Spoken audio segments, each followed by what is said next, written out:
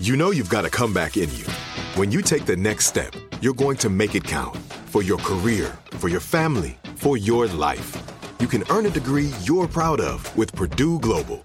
Purdue Global is backed by Purdue University, one of the nation's most respected and innovative public universities. This is your chance. This is your opportunity. This is your comeback. Purdue Global, Purdue's online university for working adults. Start your comeback today at purdueglobal.edu. Are you still searching for your perfect place to call home? Well, now is the time to buy at Fisher Homes. If you're looking to move in before the end of 2024, May could be your last opportunity to start building your dream home and close before the year's end. If you're hoping to move in even sooner, Fisher Homes also has homes that are move-in ready and waiting for you, where you can start enjoying the benefits of homeownership even faster. Schedule your personal tour with a new home advisor today at FisherHomes.com and make this spring the season you find your perfect home sweet home. Hey everyone, this is Jody Sweeten from the podcast How Rude, Tanneritos. I've been needing a quick getaway with my family, and the 2024 Hyundai Santa Fe is the perfect vehicle to take us there. It has standard third-row seating, so I'm able to pack my entire family, plus pets, in the car, while also having enough room for our camping essentials. Available H-Track all-wheel drive will get us through any dirt trails, and available dual wireless charging pads will ensure we never have to worry about getting stuck with a dead phone in the middle of nowhere.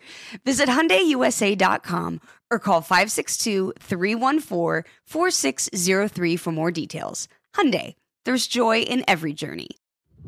Conversations on life, style, beauty, and relationships. It's the Velvet's Edge podcast with Kelly Henderson. Majo Molfino. I just had to get a lesson on how to say that name. It's beautiful. Where are you from? Thank you, Kelly. I am originally from Argentina, but I grew up in Canada. So I had a very North American upbringing. Grew up in Canada and the States. My whole family is from South America. Wow. So is that where your name originated from? Exactly. Yeah. My name is actually a nickname for Maria Jose, but nobody would say my full name in Canada. They would always drop the Jose. So actually for the first 30 years of my life, I went by Maria. And then at age 30, I decided, you know what? I want to bring that Jose back. So I tried to convince everyone to call me Maria Jose, but it didn't work. You went with Majo. Yes, I went with Majo. That's a good combination. Yeah, it's fun. It's a very common nickname in Argentina for... Is it? Yeah, like if your name is Maria Jose, it's common that the nickname is Majo. Ah. Yeah. But everyone thinks it's so exotic here. They're like, are you Hawaiian? Like, what are you? Yeah. It's amazing. Well, you are in charge now of guiding women towards more power and meaning through your unique style of storytelling, design, psychology, and mindfulness. You're also the host of the Heroine podcast. You're the author of The Good Girl Myth and the founder of the leadership program Ignite. I then went on to read that you have a master's in learning, design, and technology from Stanford University, your bachelor degree in psychology with a minor in cultural studies. I was like, damn, this girl has really knocked some things out. So I feel very confident coming to you for suggestions and thoughts on how we as women can really own our power, not only because of your own experience, but also just all of the research and education that you've had at this point. Yeah, I appreciate that. Thank you for pointing that out. It's been a journey of learning about the good girl archetype and how to break free from it so that we can really live authentically and live our truths and live who we're meant to be as women. You know, I think so much of us in our early upbringing, we receive messages that are disempowering to us about how we need to behave, act, look. It's exhausting. And then, you know, by the time we're in our 20s, 30s, 40s and beyond, we feel stuck. Maybe we feel like we're not making the most out of our potential and we wonder why. It's like, well, let's look at those early childhood years and those adolescent years and how that good girl mentality followed us into adulthood without us realizing. Right. It's something to me that's so interesting because I think I've started to hear messages about this. I'm starting to hear people having these conversations. And to me, it's so subconscious. I immediately was like, oh, I don't think that way, or I don't have that kind of programming, but the more I'm learning about it, I am like fascinated by the fact that all of it is so embedded in us that we don't even realize what we're saying to ourselves on a consistent basis about being a woman, about what that looks like, the pressures that we put on ourselves. I mean, it is so immense. It's amazing to me that we've ever been able to function at that high capacity. Absolutely. It's the water we swim in, Yeah. and it's the air we breathe. And like you said, it's so invisible that we don't even realize it, but a lot more women are waking up to it, with what we saw with the Me Too movement and everything that's going on online. I think that a lot of us are waking up to what are the systems that we've inherited, that we were born into, that we didn't choose, that are shaping how we think and how we relate to other people. So yeah, a lot of the good girl myths I write about in the book are subconscious, sneaky tendencies. And so there are a lot of women that I speak to who, well, some women who absolutely identify with the good girl archetype. When I describe it to them, they're like, that was me growing up. I was the girl who got the straight A's and won the trophy and wanted to look perfect and perform. And then there are the other women who say, I wasn't the good girl growing up. So does this book relate to me? And does this work relate to me? And I say, let's go through the good girl myths. And I guarantee you will see yourself reflected in all, if not some of the myths, because they're so pervasive and they're tendencies I've seen again and again in my friends, listeners, women I've worked with, clients, everybody. Well, on your website, you say it's time to break the good girl myths that are holding you back and share your true gifts. So let's break it down for my audience. What is the good girl myth? Sure. So the good girl myth is a self-sabotaging, sneaky, subconscious tendency that we picked up in girlhood and that has followed us into adulthood. And we have the opportunity to unlearn and break and decondition. So there are 5 of them. So in the book, I outline all 5 and I go deep into each one because each one has a different strategy for approval, a different power we need to reclaim, and also different tools and mindsets that help counteract it. Okay. So shall we go through them? I would love to. Actually, I was just thinking that. Okay, great. So I'll list them out and then we can dive into each one and we can also, whichever one appeals to you the most, Kelly, like whichever one you feel you've grappled with or you think your listeners will, we can dive in. So they are the myth of rules, the myth of perfection, the myth of logic, the myth of harmony, and the myth of sacrifice. So those are the 5 good girl myths. Okay. And my number 1 myth is the myth of perfection. I was just thinking I probably identify with that one the most as well, but tell us more. Yeah. But what's beautiful about it is I have spoken to women all over the world and some of them really identify with 1 or 2 and another woman will identify with a completely different set of myths. So I tend to score high on perfection and logic, but I have a girlfriend, for example, where she's very high on harmony and sacrifice. We're like at the opposite ends of the good girl map. Yeah. So it's fun to talk about that and how that, how that is for us in how we relate to the world and each other. But so perfection is huge. How do you feel like that has shown up for you growing up or now? I think that as a child, probably, and into just my high school years, college years, it was the straight A's. It was, captain of the basketball team, student council. I just did all of the things. But what I would say now that I relate to with that is within a relationship a lot. Mm-hmm. Like within my relationship, I'm going to overperform all the time. Like I'm going to exhaust myself to do all of these things so that everyone else is happy and the house is nice and the life we have is good and everyone is peaceful and calm except for me usually because I'm overperforming trying to make sure everything else is okay. And the pressure that I put on myself to do that and be this perfect girlfriend or perfect friend or perfect whatever relationship it is, daughter, whatever it is too much, and I see it now, but it doesn't allow me to be authentically myself all the time either.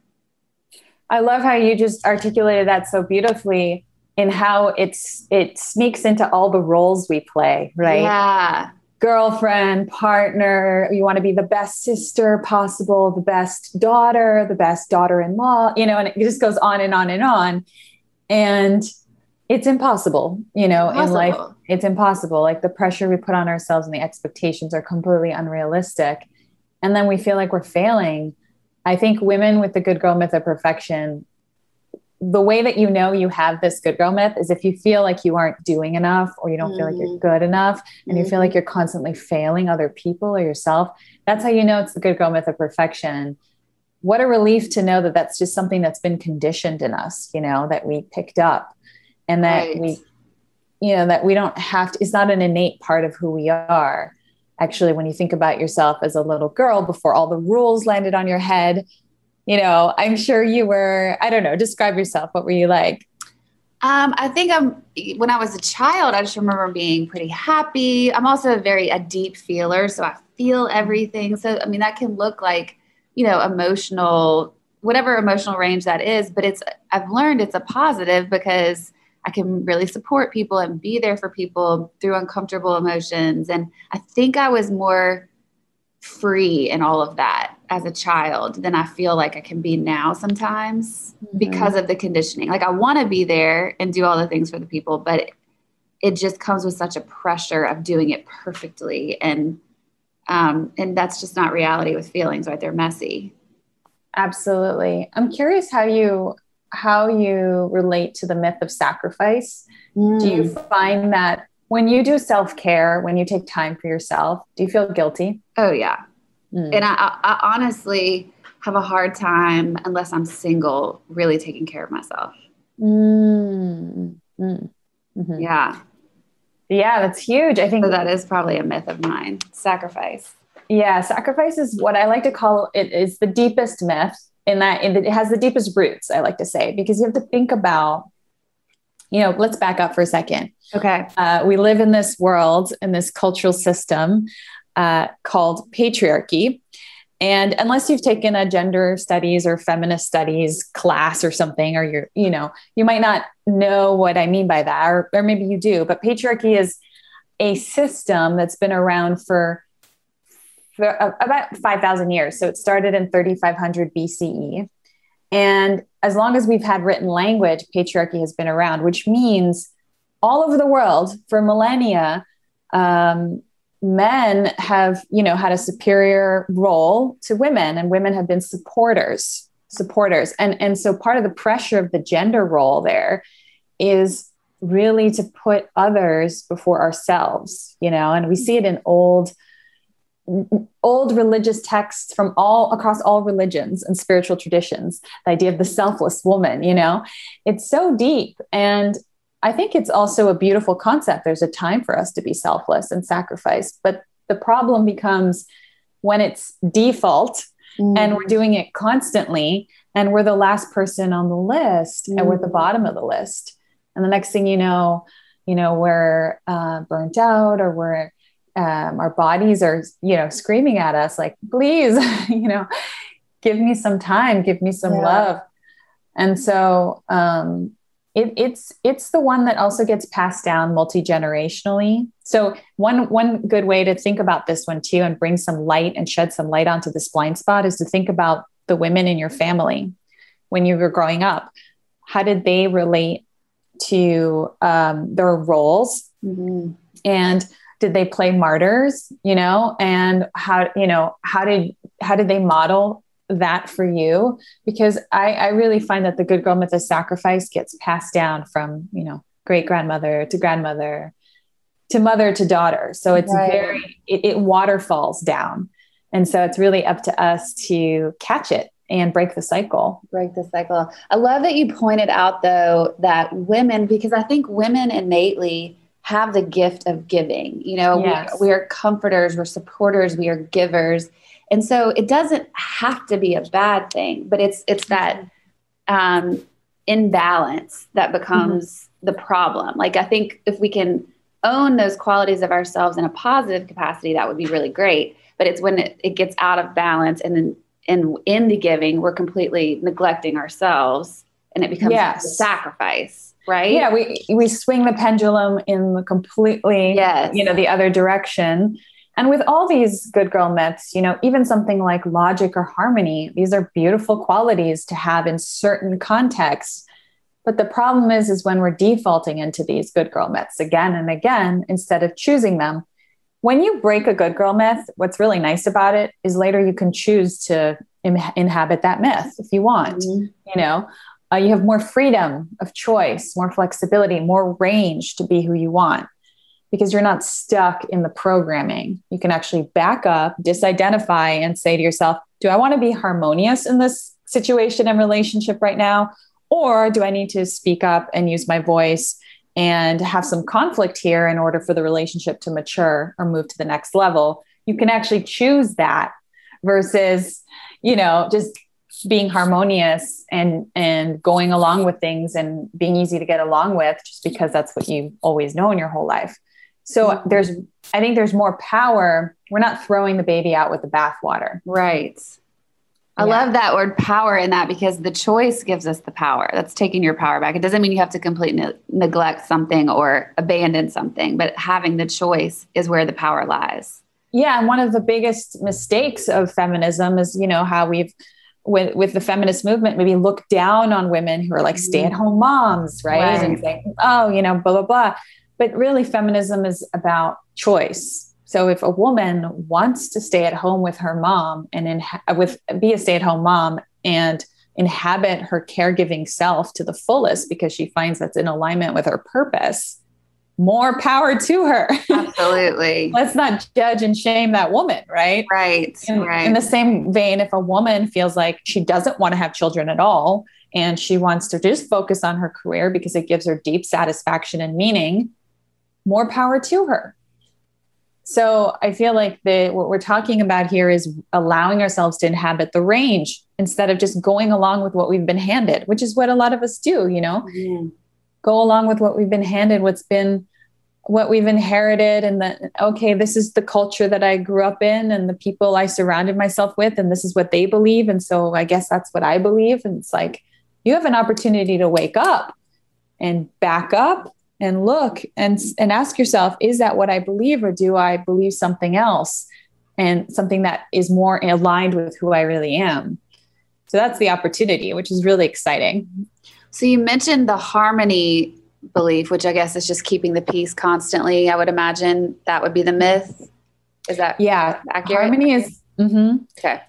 That's seeking harmony instead of embracing the conflict and confrontation we need for change. So for all relationships to change and mature, and even for us to grow as human beings, we need a certain dose of conflict and friction. And when we're in the good girl myth of harmony, we're just trying to keep things peaceful and coasting. And what happens is long-term that catches up to us. Long-term, down the short term, everything's harmonious and great. Nobody's fighting. But long-term, what happens? All that bitterness you swallow, it's going to come out some other way. Yeah. And you don't speak your truth, right?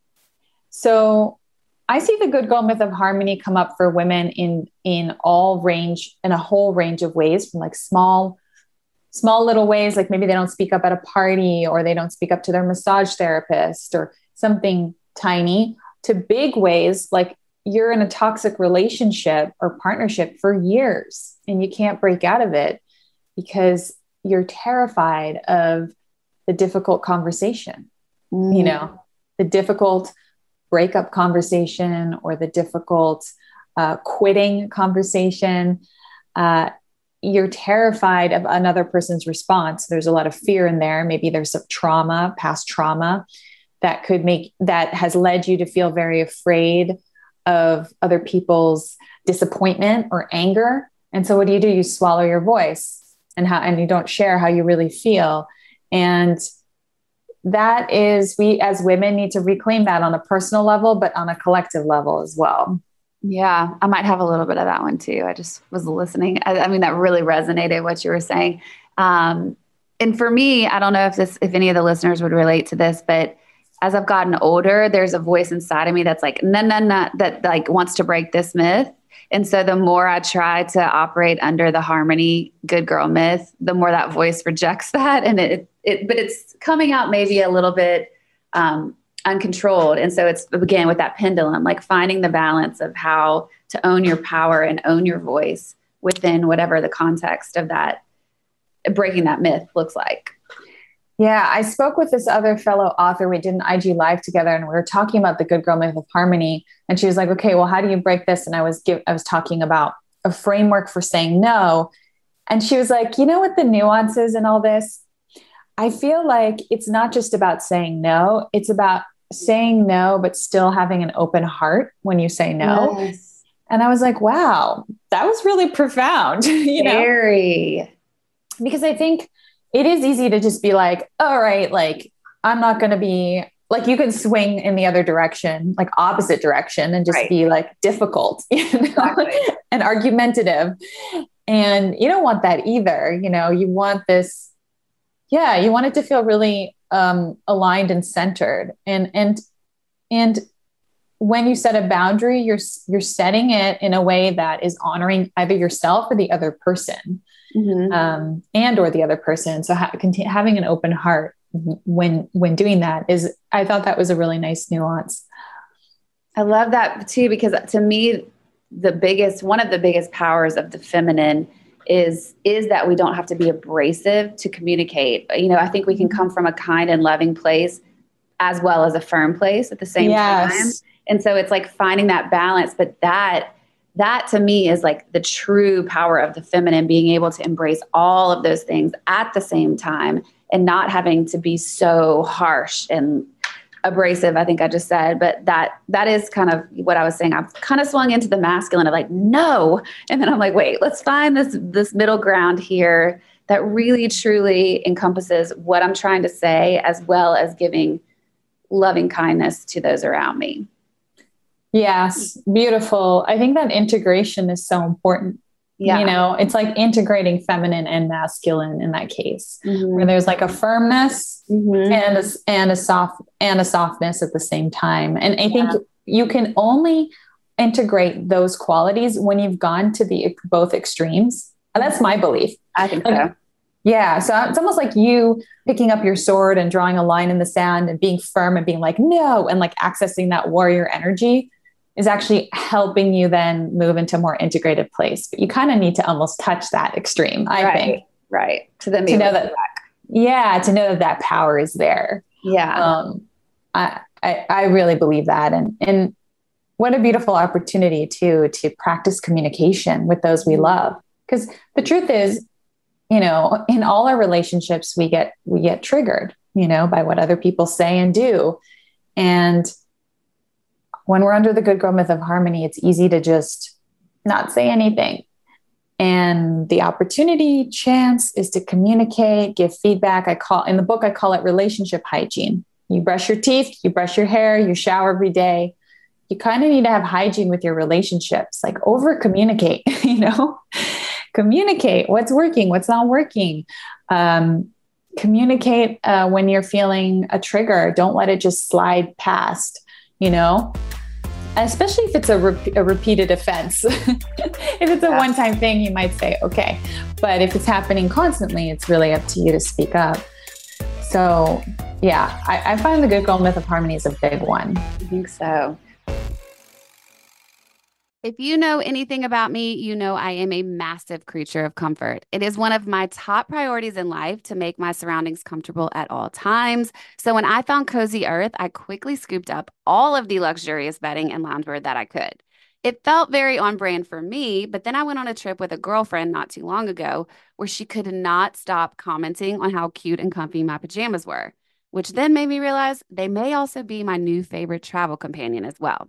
Guys, I am not kidding when I say you will experience unmatched softness and smoothness with all of Cozy Earth's products. The temperature-regulating bamboo joggers and pullover crew add comfort and a touch of style to any travel ensemble, and their bedding comes in the most adorable totes, making it a super easy gift to give anyone. Discover your next destination for ultimate comfort at Cozy Earth. Visit CozyEarth.com and use our code Velvet's Edge at the checkout for an exclusive 35% off, and let them know we sent you when you're at the checkout.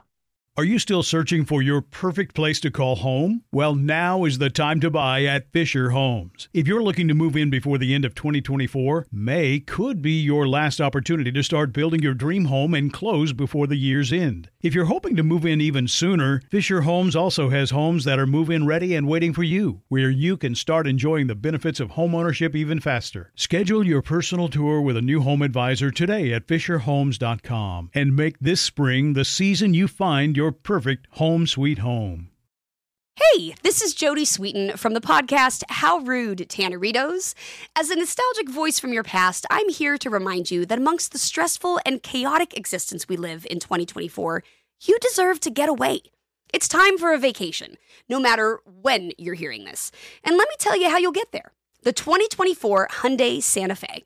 Want to bring the family to the mountains with the Santa Fe's available H-Track all-wheel drive? Well, it's got standard third-row seating and available dual wireless charging pads for the kids who just want to stare at their phone and not talk to you. You know what I mean. Visit HyundaiUSA.com or call 562-314-4603 for more details. Hyundai, there's joy in every journey. Talk us through the good girl myth of logic. Yes. So good girl myth of logic is a really interesting good girl myth. It's when you choose logic over intuition in decision making. So it's really about living life from the neck up, and really navigating your life from a very cerebral place. Maybe before you make a decision, you make like a pros and cons list and you think really hard about it and you mull it over and you talk to a lot of people and you think about what's the logical thing here to do versus accessing a whole well of intelligence, feminine intelligence, since we brought up the feminine and masculine, the feminine intelligence that is in the body, that is in intuition.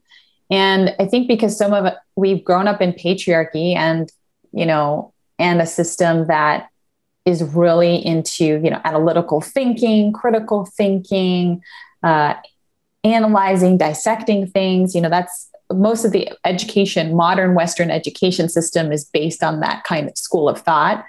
Most of us have been divorced from the intelligence of our bodies. And then as girls, we were some of us taught or have gone through experiences that have led us to believe we're not safe in our bodies. And so it's like, boom, let me just evacuate here and stay up here and never really check in about how I'm feeling. And so someone like you, who's an artist and a feeler, and I think I heard you're an Enneagram 4. I think I heard that in another interview. You might not be high on the good girl myth of logic, but someone like me, I'm like pretty high on this. It's been one of my big ones because I feel like deep down I'm an artist, but good girl myth of logic constantly getting in the way. Right.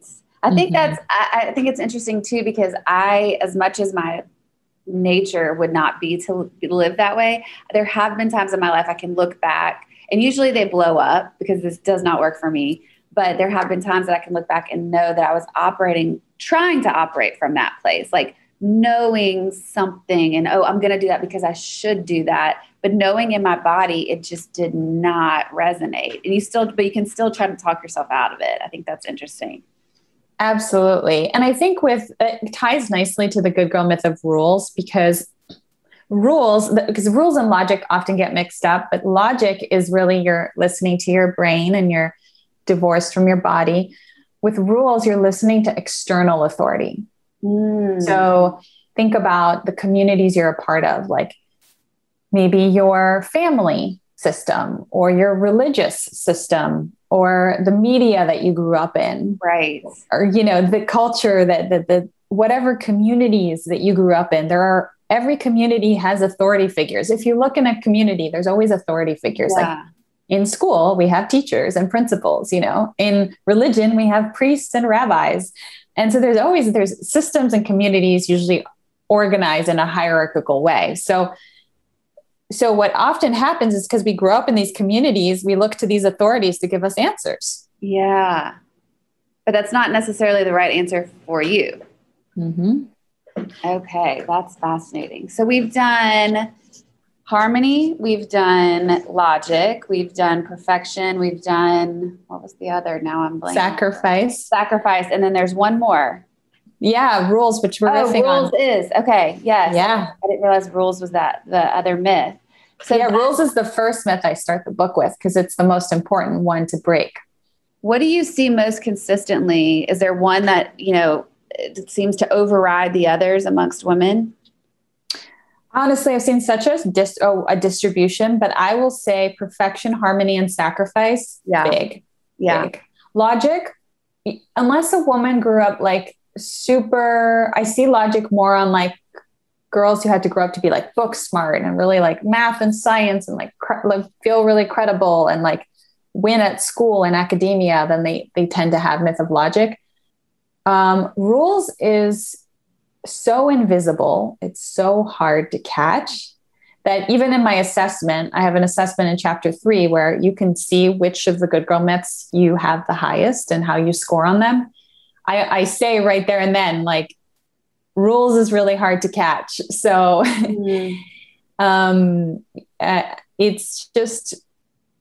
it's so invisible because think about all the communities we're a part of. Right. And think about all the messages and invisible rules each community has. We're talking hundreds. In social psych, that they're called norms, you know, as well. They don't have to think of them as rules, but I know that you're in the beauty industry, right? Or music industry. Those industries have certain norms, things that people, their expectations about how to behave and act and do. And so when you break away from that, what happens? You know, either you can't like be in that industry or you get backlash or, you know, right. And so somebody who's listening right now, like a really easy thing to do is think about I call them the 4 major systems you grew up in: religion, family, pop and media culture, and school. Okay. Those 4 systems, think about all the rules you received in those 4 systems you grew up in, those 4 communities. And if you grew up in another community that was like really, really important to you, like the music industry or something, think about it. And then ask yourself, like, do I actually resonate with some of these? Or am I just doing them to gain benefit? Because the truth is, when we follow the rules, we get a lot of benefits. That's why we follow them. Because like, if you think about it, when you follow the rules in a community or the norms, you get a sense of belonging. It feels so nice. You know, you gain a sense of comfort and safety, and rules give us all this convenience and ease. So rules are great. They give so much benefit.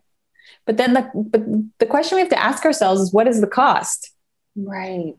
You know, when we're following the rules over multiple years, and the next thing you know, we're, did I even want that? Was that even what I really wanted? Was that my true desire? Was that the true opinion that I had about that? Or did I just swallow some external thing? Yeah. I mean, I was thinking, as you're saying that, I'm thinking about multiple conversations that I've had with friends of mine, other women, and we've each, I think, experienced a point in our life where, you know, maybe something falls apart, whether it's a marriage, a relationship of some kind, a job, and someone looks at you and says, well, what do you want to do? This is the opportunity to, like, you know, do whatever you want with your life. And a lot of us at that point have hit this wall of, I don't even know. And that to me speaks to this rules piece in a way of, we've been operating so much out of our conditioning for so long that we get so out of touch with our own selves and our own desires and wants because of just the programming that I know I hold on to for the exact reasons that you're saying. It gives you the satisfaction temporarily, or it gives you a sense of belonging of connection. And that's how we're wired innately to be. Yep. Mm-hmm. But if you're out of touch with yourself and you're following the old programming of maybe any of these things really, but rules specifically, eventually it does seem to kind of fall apart for most of us. Oh, it always catches up. Yeah. Always. Yeah. Yeah. You're going along with the program, and then something breaks. Yeah. Because we're our innate being and soul and who we are is oriented towards growth. And so it's almost like it won't put up with it. Yeah. Like who we truly are is not going to put up with you playing along with the rules till your deathbed. Like eventually there's going to be some breaking point. Something is going to happen. Like, like you said, in speaking to all these women I interview on the Heroine podcast, same thing. It's like, it's going along and then boom, turning point, dark night of the soul. Mm-hmm. Interesting. Okay. What happened? Some waking up moment of realizing, who am I? What do I want to do? What do I want? And that's an opportunity to, what I call in the chapter on rules, I call it unearthing your ingredients of meaning. So typically we get meaning from the outside world, right? From we define success based on whatever communities we're a part of and how they define success. And so we have to figure out and introspect about what gives us meaning. And so what are our ingredients of meaning? So what are the things? What gives us flow? What gives us joy? What have been the biggest challenges in our lives? Often pain is a good indication towards what our purpose might be and what gives us most meaning. So wait, I need to stop you there because that's fascinating to me. What do you mean by that? Pain is the biggest indicator of something we're supposed to be doing? Yeah. Tell me more. What does that mean? So when you're thinking about like, what's my purpose? What's going to give me meaning? How am I going to be most of service to other people? Yeah. One really great place to look is to what have been the greatest challenges in your life, because that is why there's a reason you went through those challenges. And that is because you are here to teach something and guide people towards moving through those exact challenges. And a lot of healers are quote unquote wounded healers. And the ways that they've been wounded is what they support other people in healing. And I completely believe that. So sometimes it's kind of interesting. People don't want to look there. They don't want to look into the shadow and the darkness. But, I write here on page 72, pain is a powerful teacher. Some of our greatest gifts come from our deepest challenges. Right. So I coached a woman who worked for a venture capital firm. Yeah. This woman who felt like her career was completely meaningless, but she was also a sexual assault survivor. And through our work together, she realized she had a great opportunity to support other sexual assault survivors. She went on to become a social worker. And so I'm not saying that every woman who's ever experienced sexual assault, that they need to necessarily support other people in that. But for her particularly, it was clearly her purpose. She had to go into that and understand that trauma. So I have some journaling prompts about challenges on page 73 that will you can journal and free write to these questions to help you kind of unearth, okay, what have been my greatest challenges? I've just never heard it put that way. That was such an aha moment for me. Thank you. Yeah. Do you resonate? Is that how it's been for you? It truly has. And I think I've been sort of in another season of that the last 2 years. And sometimes, when you're in it, I think it can be very overwhelming in trying to figure out how to use it. And because I've been through very painful situations, like early on, there was a couple experiences that really affected my life, but I've now been able since to have certain experiences where I've seen exactly what you're saying, where I really thrive and I find myself finding the most satisfaction, contentment, fulfillment in helping other people or connecting with other people through similar stories. And just, I don't know if it's like giving experience, strength, and hope kind of thing, or if it's what it is, but it satisfies me in a way that nothing else in my life does. And so I'm starting to identify that, but I haven't quite figured out necessarily the path of using it's even the things that have been happening in the last couple of years, because it's the same things, but on a bigger scale. And so it's like, okay, just like what you're saying, this can't be a mistake. Why is this happening? And what am I supposed to do with this? You know? But hearing it verbalized, you said it so perfectly. And I think that is such a beauty of the life journey, when you can really take yourself out of it and go, okay, wait, how do I help other people? Because we all have a purpose here. And like, what is that? What is it? Absolutely. That's it. And I have found that the places I've struggled the most, you know, with good girl conditioning and mentality is what I felt called to teach and support, you know, and support others. And so if someone's listening right now, to have that aha moment and just really turn those horrible moments and traumas, and small or big, into get a gift, gift to give the world. Was there one moment that you can identify in your life that you flipped that switch from good girl myth to, I got to break out of this and really use this to help other people? I had many epiphanies in my 20s, and they ranged. So one was really having a hard look at myself in the mirror after being in a corporate job, feeling burnt out, being depressed, breaking out of my skin, having lost weight, my body yelling at me, and realizing, okay, I'm wearing a costume, like this blazer I'm wearing. And there's something about looking in the mirror too, that it just felt so eerie, and I could create a distance between, I was observing myself. That really helped me start to wake up. But another epiphany I had in my later 20s was I actually experimented with some psychedelics that really supported me. And I know now we know with so much research that psychedelics have incredible healing properties. Yeah. And one particular episode, my first episode with a specific medicine, really opened my mind to the cage I was living in and how much I had been suppressing my creativity and my power because I wanted to please my parents and please my partner at the time, and how much actual latent power, particularly creative power, was sort of asleep inside of me. And that moment really helped me shift my consciousness. I like to say it broke the good girl myth of logic. Psychedelics are good at that. They just break your brain a little bit. That allowed me to make a flip. I like to tell people sometimes it's one big moment, like someone gets into a car accident, or they have a near-death experience, or they have a really traumatic experience. Sometimes it's these little epiphanies, you know, along the journey that kind of add up and start to carve a picture for you. Yeah.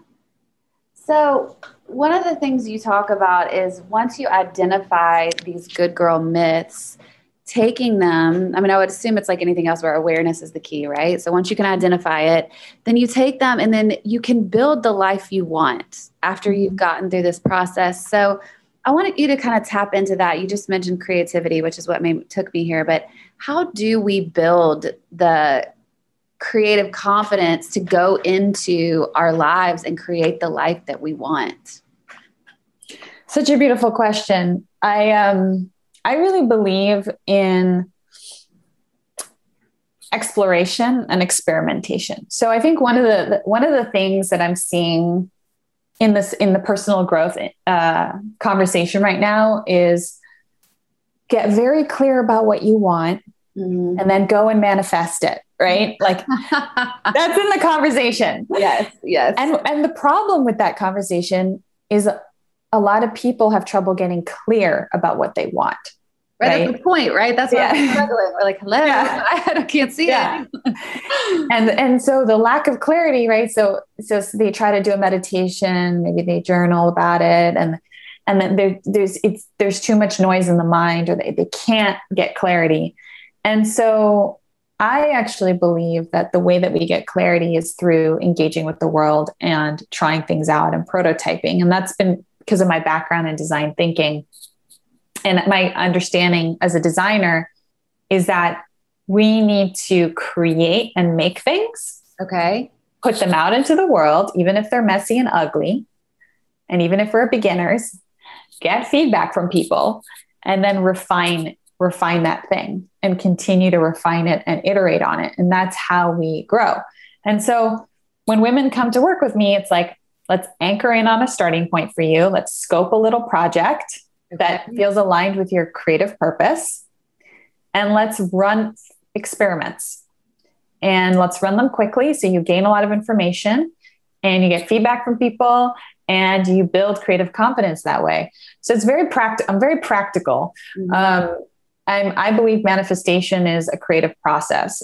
It's as much introspection as doing.